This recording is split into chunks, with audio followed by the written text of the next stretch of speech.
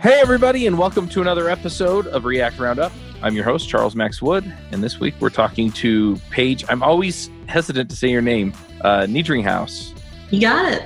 See, and then I nail it, so I should have just said it. But anyway, Chuck's a little insecure today. We'll just put it that way. Do you want to introduce yourself? We've had you on JavaScript Jabber, I think, and on my JavaScript story. Not here, so. Sure. Hey, everybody. I'm Paige Niedringhaus. I am a senior software engineer for the Home Depot currently. Like you said, I've been on JavaScript Jabber to talk about Node. I've been on my JavaScript story to talk about how I got into programming and software engineering. React is my framework of choice currently, so it's really exciting to be on the actual React Roundup. And I've been doing development for about 3.5 years now after being in digital marketing for the first half of my career. So I'm really excited and honored to be doing this now and actually to be on your podcast. It's really a great honor for me. Well, thanks. It's funny when people say it's a great honor because I'm always like, well, I just do this every week, so it feels normal to me. Are you stuck at home climbing the walls when you should be hanging out with the community at the latest conference to get canceled? Are you wondering where to hear your JavaScript heroes like Amy Knight and Douglas Crockford and Chris Heilman? After the cancellations, I decided to put on a JavaScript conference for you, online.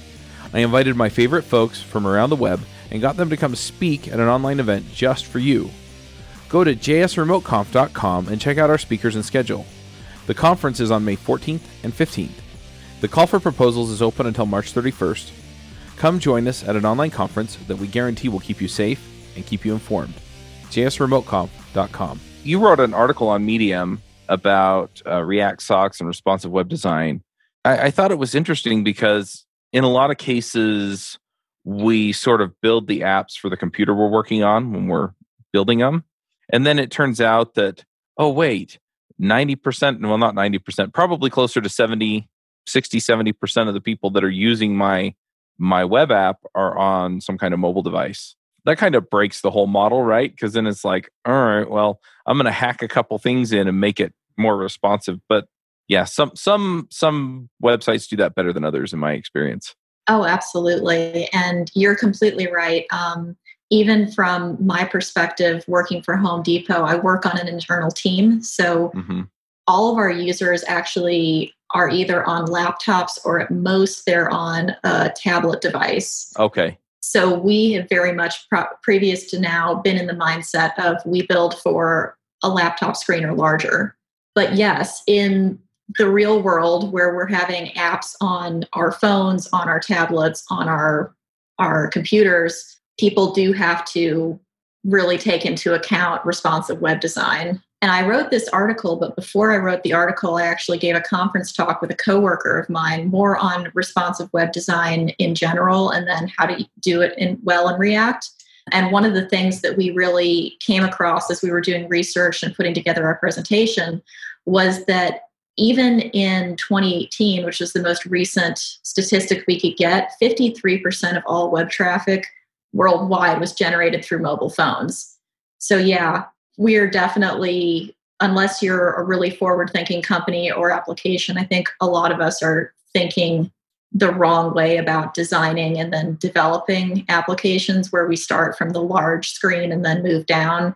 Whereas we really need to start thinking about the mobile design and the complexities of having a very small screen to start with and then moving up.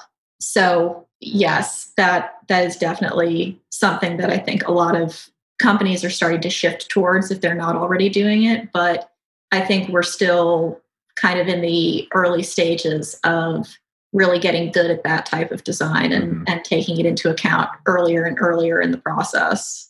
Yeah, I agree. And it's funny too, because it's almost like I have two different sets of reflexes. Like if I'm working, then I most likely will look it up on my computer, right? I'll just pull it up on a big giant screen.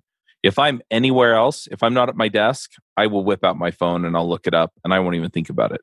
And so I figure that's where most people are at, is that, yeah, if there's a computer handy and they think they can see or read it better on the computer, they'll do it.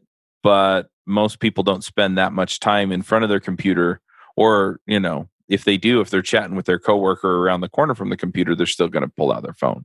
Absolutely. I mean, we always have our phones with us. Computers, unless you do something like us where it's very information or, office work driven, you're probably not in front of your computer, but you've always got your phone. Yep. And that's really the only time that you notice a really terrible user experience is when you pull out your phone, search for something, and come across a website that's not mobile responsive. Mhm. Otherwise, we don't even think about it. We just continue with what we're doing. Now, I remember a few years ago, the big thing that people were talking about was doing media queries in your CSS. Mm-hmm. And so essentially you would say, if the screen is this big, then show this way. And if not, then show this that way. And it looks like now we've got some better ways to do that. But do you want to just talk about where media queries fit into this whole scheme before we dive into like React socks and some of this other stuff? Absolutely. Media queries are still one of the first things that people will reach for, regardless of what kind of a JavaScript framework you're using or if you're using one, because all it involves is CSS. There are really two ways to approach media queries today, one of which is the additive and the subtractive versions, where additive really starts from the mobile first design. And then as you build up in screen size, you add more CSS to your layouts to get the more complex side-by-side layouts instead of usually the straight up and down that mobile requires. Subtractive is the opposite of that, where you start from the largest screen and slowly try and take away CSS or really layer on to get it into that more streamlined version. They've been around since CSS3. They're pretty well known, I think, across the industry at this point, and they really were one of the first ways beyond using a framework like Bootstrap to get some really fine-tuned ability to change and direct your layouts and your CSS based on whatever the screen size of the user was at the time. So those are there. They're certainly workable. They still work well across all browsers, but like you said, now that we've got some really well-established frameworks like React, like Vue, like Angular, there are some better ways to do things that are a little bit more developer-friendly and require us to do less code complexity and just kind of duplication of CSS depending on which browser type we're trying to build for. So not only does it make it a little bit easier for the developers, but it also has the possibility to reduce the file size that gets sent across the wire to the user, which could speed up their time for loading pages and having just a better experience in general with your sites. So do you recommend then that people start with media queries, or do you recommend that they start with something like React socks and then layer things in on top of that with things like media queries? Or what's the approach that you recommend? Well, I think it really depends a little bit on a lot of factors, honestly. So it depends who your user base is. If you have a very small segmented user base like the one that I have at work, which is basically just 150 to 200 internal users, and we know that they're all going to be accessing our site just from their laptops, that makes it a lot easier for us to design. We generally don't have to do a lot of massive changes in our layouts or how our users will interact with the screens because we have a pretty good idea of what the screen sizes are going to be. But if you are going to have a very complex website that's going to require a lot of changes based on if it's a mobile view or a desktop view, then it might make sense. If you're really going to have to switch out entire components instead of just maybe changing padding or margin or some of the sizing, I think that React socks could really be beneficial because the way that it works is it actually will allow you to wrap different pieces of JSX code into breakpoints is what they call them. They're just tags that go around the JSX that you want to render. And then inside of that breakpoint tag, you'll specify which size of browser you want this particular component to render in. So if it's a large desktop, you'll put large and you can put only. And that will say only when I am, 1,600 pixels to, I think, 1,200 pixels, I will see this layout of the component. And then if you have a smaller one that you want to render, you'll put that in breakpoints as well and say medium down or something like that. And that will say anything under 1,200 pixels, I will suddenly switch over to render this component as well, or in contrast to the larger component. So it's really a way for you to very specifically say, I've got a completely different layout for mobile versus tablet, and I only want to show tablet users the way that this layout works, or I only want to see desktop users for this particular layout. So React Socks is just a nicer way to kind of segment out different components that you might need at different sizes. Whereas CSS, you're going to get all of it. You're just going to have to hopefully add more as you get to larger sizes to get those more complex layouts that you're looking for. So one thing that I'm wondering about then is, let's say that I have a component and really the only difference between, say, the medium one and the small one is a few CSS changes that make it look a little bit different, but still fit and still have mostly the same look and feel. It's just making it fit on that smaller screen, or making it, expand to take up more space in a wider screen. Can I just build that into my component, or am I going to want to use a breakpoint for something like that? For the most part, I would say something like CSS media queries would probably work just fine for that. The example that I can think of off the top of my head is I wanted to go from a top nav bar in my desktop view of an application to a side nav bar that would transition in when the user clicked the little hamburger icon and slide back out, and have all those links across the top. So for that, it was much easier to have a completely different component that would just be rendered in the mobile view that would have that drop down and everything that you needed, instead of trying to work the CSS so the links across the top would disappear into a hamburger at a certain point, and then they would also have the functionality of dropping down and being selectable that way. That makes sense. I could also see it where, your mobile layout is just, so you have a component that's just some clickable thing. Let's say that it's a podcast website, right? And so it shows an episode. And when you get down to a certain screen size, you really want it, your icon's going to be in a different place. You're going to put things in a different way. Yeah. And because of that, you would swap it up so that instead of, trying to jockey around stuff with CSS, you just, you have something else that you grab. I'm wondering though, in that case, because media queries made a lot of this simple in the sense that it was like, well, just keep it mostly the same, and then you just change the look and feel a little bit so that, widths and floats, happen the way they're supposed to. Mm-hmm. If you're maintaining two components, does that mean all of a sudden that when you change things, you have to update 2 or 3 or 5 or whatever, however many sizes you have components for the layout? It could. I mean, there's definitely a middle ground that could be achieved if you have very similar looks and feels for maybe the desktop and the tablet size, in which case you could just have a separate mobile component that would handle only mobile-sized stuff. And there's the benefit of being able to use media queries along with the breakpoints that React Socks provides. So if you just need to make smaller changes, there's no reason that you could not mix breakpoints into your CSS for those sizes that are actually sharing components or sharing elements. So I think that it would be a little bit more challenging, but especially if you're working with a design team that is approaching both mobile and desktop versions at the same time.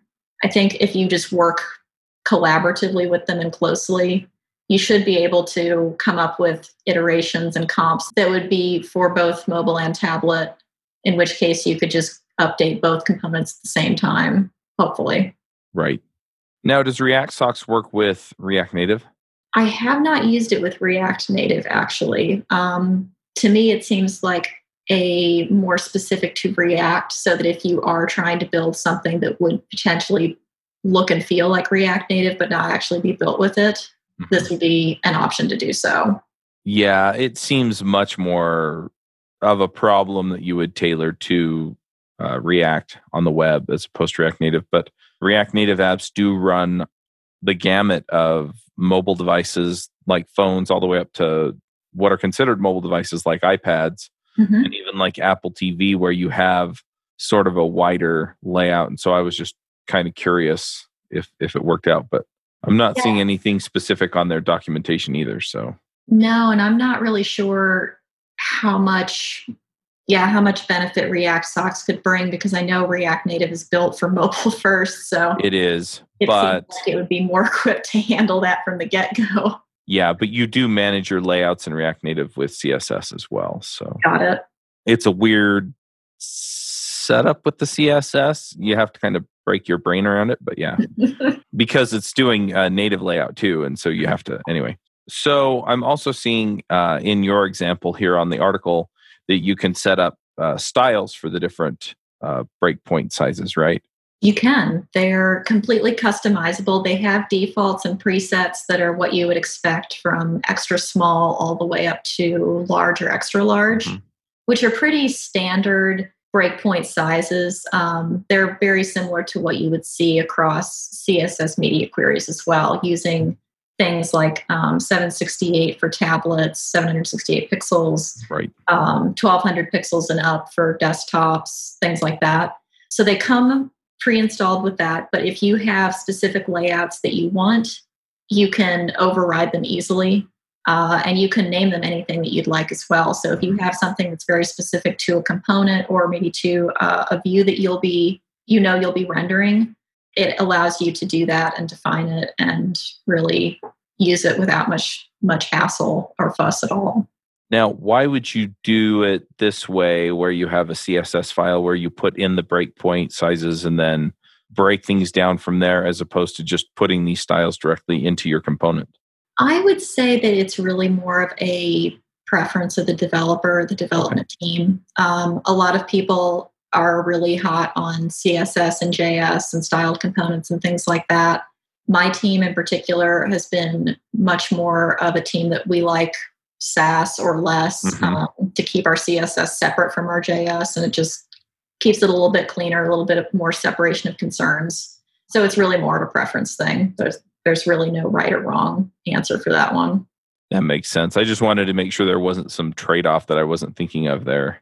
No, not that I'm aware of. It's purely what you like to do. Right. You put it in a separate file so you can use the preprocessor you want. We do, yeah. Sass and is our best friend. It's one of our favorite things. So how are you using this approach then? Like, what does this look like in your day-to-day work or anything that you're working on your own?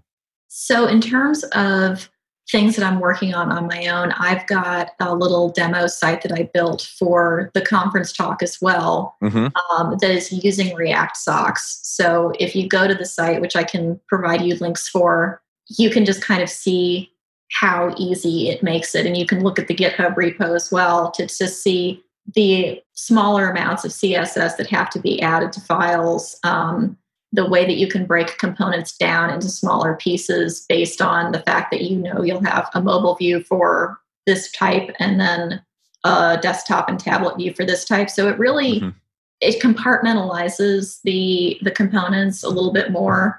And they just have something like a wrapper container that will be the parent component holding both the tablet desktop version and the mobile version together. It's really just another way of organizing and kind of making it easier to know where you need to jump to make changes, I would say. If you're a front-end developer looking for remote work, then I recommend G2I, a React and React Native focused hiring platform that will connect you directly with their clients that need your skill set. What makes G2I a unique hiring experience is that they spend the time marketing you to their clients of your choice. G2I is a team of engineers that technically vets you up front.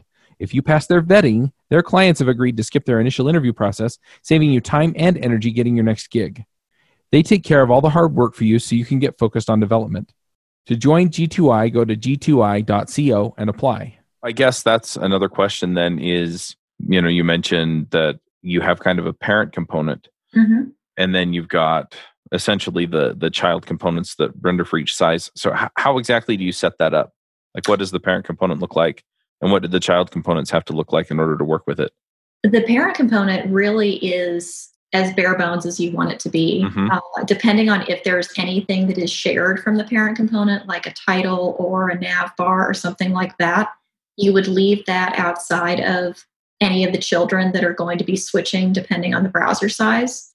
And then for those children that you will be swapping out, you'll just wrap each of them inside of a breakpoint tag and tell it which views specifically you want it to be available for.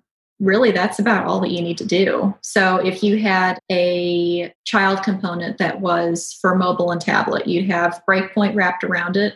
You'd have maybe medium up specified inside of the breakpoint. Mm-hmm. And then right underneath that, you would have the view for mobile, and you would have breakpoint wrapped around that as well. And you'd have small down. And that would tell the parent component and the children components everything that they needed to know about when to render or not. That makes sense. I guess I was thinking about it the other way, where in sort of my main layout, I'd have breakpoint, mobile nav, breakpoint, desktop nav. And what you're saying is you just put the nav bar component into your main layout. And then within the nav bar component, then you have the breakpoints in there for the different types of navigation. And that way, at the top level, all I care about is this is where the nav goes. And then the parent component, the main nav bar component knows, okay, I've got to check and make sure that I'm on the right size to render this one or that one. Yeah. And I mean, you could absolutely do it the way that you're describing as well. My brain automatically went to, this is my nav bar component, and here are the two views that I want. But you could also absolutely say, here's my whole layout. When it's this size, show this nav bar. When it's this other size, show that nav bar. It's really flexible in that you can do it however it makes sense to you. Yeah, one thing that I'm wondering is, does it respond to events? So for example, if I narrow my browser on my laptop, I drag the side over so that it's narrower, will it automatically switch? Kind of like the breakpoint or the media queries do it? It will. Yeah, that's one of the best things about it is when I was testing this, constantly sliding my browser back and forth to make sure that it looked right in all the different layouts, and it does immediately switch when it hits that breakpoint. That's really nice. Now, if I'm doing some kind of end-to-end test, so I'm using Cypress or something, what approach do I use to test this? That is a great question, and I honestly have not done much in the way of testing with this.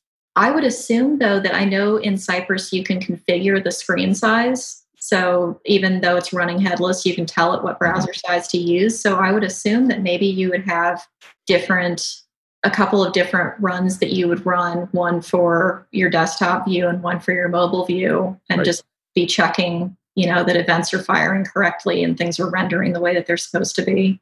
Yeah, that would be my guess too. I haven't done a whole lot with that either. And in particular, if I'm doing Cypress, I'm just saying, whatever your default is, right? And then I just run my app. So it's probably testing it on a desktop size browser. Yeah, same. We do exactly the same. And it's not that I'm late. Okay, I am lazy, but it's because I just don't think about it, right? It's not in the thing, it's not in my mindset. So I just don't go there. How performant is it? Because if you're using media queries, they're usually pretty fast. From everything that I've seen and experienced so far, React Socks is very performant. It's not a big download, so it's not, another giant NPM package. It has no dependencies, which is great. So it's been very quick. And one of the things that's actually really cool about it is that because it's only rendering a certain component with a certain amount of CSS attached to it instead of all the CSS for the component at every size, the way media queries are, it should actually make your bundle size a little bit smaller and make it a quicker load time for a user than if you were potentially sending them every piece of CSS depending on what their browser size was. Right. Yeah, I was going to ask that next, right? Is it possible to lazy load these components in? So it says, oh, you're on the phone. We're just going to lazy load the phone components in and not even worry about the other sizes at all. And that keeps the bundle size down too. Yeah, it does actually, which is great. And it highlights that in its NPM documentation too. So you're definitely aware that that is a possibility. Nice. Very cool. Do you have any other tips or tricks for doing this as far as keeping it running? And because it sounds pretty simple, I was like, oh man, this is complex stuff and it's going to take me some time to get it. But I think I'm getting my head around it. So yeah, anything else that we should discuss on this that makes it easier, better, faster? It's really, well, like you say, it's really not hard to get started with it. I took an application that I was building as the main demo, and probably within 10 to 15 minutes, I had wrapped my top level component with the breakpoint just to get it started. And then once you've done that, it's kind of like if you're setting up Redux for your application, you just wrap it around the root level component, and then you can use it anywhere inside of the application after that. So it is really easy and quick to get going with. Like I said before, some of the biggest benefits are if you have really different view layouts to render, whereas you might be going on a desktop, a side-by-side view or a grid even, but in mobile, it's almost always just going to be an up and down type of experience. So those components, it really shines there. The ability to set breakpoints that are specific to you or your users is a big benefit. And then the less CSS that's being rendered into the browser, so quicker response times and page loads and things like that. The biggest drawback that I came across was it can be overkill sometimes. Like you said, if you just need to adjust maybe the height and width of an image or change the font size or do some just different padding and margins, you really don't need React Socks for that. You can just do that with some simple CSS and media queries. But using it for those bigger layout transitions, I think, is really the biggest benefit to it. And there's no reason that you can't use both, which I think would really give you the best of both worlds. Yep. So how do you get your team on board with doing something like this? I mean, it seems pretty simple, but any change in some teams that I've been on is tough to get adoption on. People hate change of any kind. Yep. Probably the best way that I've found so far is to actually do some kind of a proof of concept to show people just how simple it can be. Right. And that's both showing them the code that it took, how few lines of code you can write and start to get some of these benefits, as well as showing them that the syntax is very easy to use, easy to follow. It's not complicated or convoluted in any way, because it really is just more JSX and more of the React kind of syntax that we're already used to. It's just adding a new package in, wrapping a couple of components in it, and then seeing the results of it. So, a simple proof of concept, maybe just giving them some tech time to kind of play around with it themselves. We also have once a month tech tros where people will come up with things that they either want to talk to the team about introducing. Tech tros, yeah. It's like, it's kind of a time for our development teams just to talk about things that they'd like to use, things that they wouldn't like to use, all kinds of things that are just technology related. So this was one of the things that we brought up in there and kind of talked about, and then just, to gauge people's interests and see if they were interested in doing that. Another thing that you can do is if you're working closely with a design team, to talk to them about how important responsive design is to your application, because it may be really important. It may not be so important depending on who your user base is. So if they don't already have a design system that they're working with that offers responsive capabilities, this could be a quick win for getting it into your application and giving users that ability to have a more responsive experience. So it's definitely a more collaborative effort. But this is just another option that would make it pretty easy to get started with that if you're not currently doing any responsive thinking or designs. Cool. Well, hopefully people can go check it out. Are there good resources for this? I'm assuming you just go look at the documentation. Yeah, the documentation is actually really great. And it's nice that it's straightforward. But yeah, the NPM documentation is well done. It's pretty solid. It gives plenty of good examples with their custom breakpoints, default breakpoints, and then how to kind of potentially put together different components so that you could have the different views rendering. So I'd encourage that. I will give you the links to my Medium articles. I'll give you the links to my live demo site. So if people want to go and play around, they can. It's just a site that's using the movie database as the backend API. And you can, slide it down to mobile view. You can expand it up to desktop view and kind of see the different pages and how they change depending on what the layouts are. So there's a lot of ways to get started, and it is pretty quick to do. Awesome. Early in my career, I figured out which jobs were worth working at and which ones weren't, mostly by trial and error. I created a system that I used to find jobs and later contracts as a freelancer. If you're looking for a job or trying to figure out where you should go next, then check out my book, The Max Coder's Guide to Finding Your Dream Developer Job.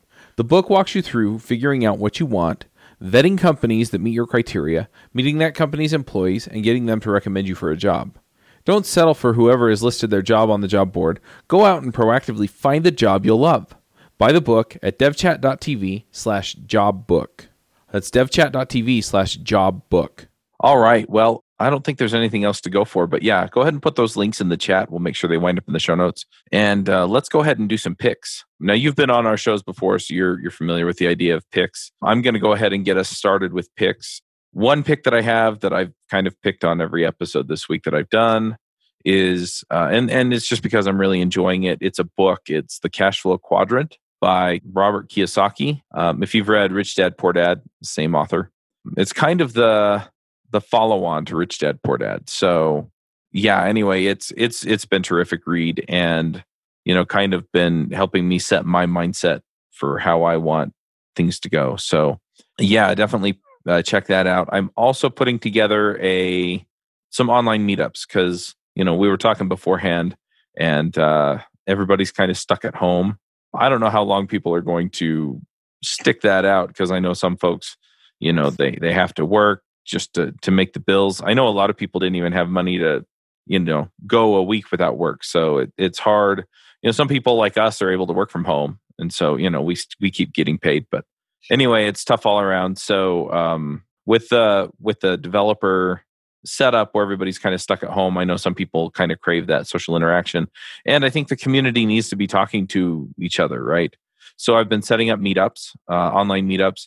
I did one in the morning and one in the evening, my time. And the reason is because then, people in one part of the world can get up earlier in the morning and hop on a meetup, in the morning, say in Asia. The flip side is that, if I do the other ones at a certain time of day, then that's in the afternoon or evening for Europe, which is, most of the way around the world.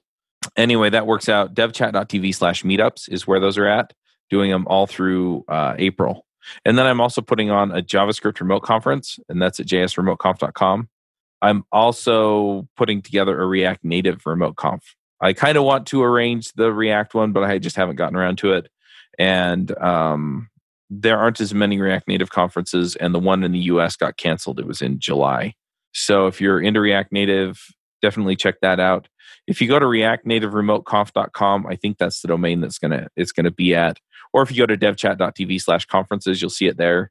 But yeah, so we're putting on the JavaScript one. We're putting on a React Native one. I'm also putting on an iOS, like Swift focused one. But I don't know how appealing that is to this particular audience. So devchat.tv/conferences is where you can get the information for those.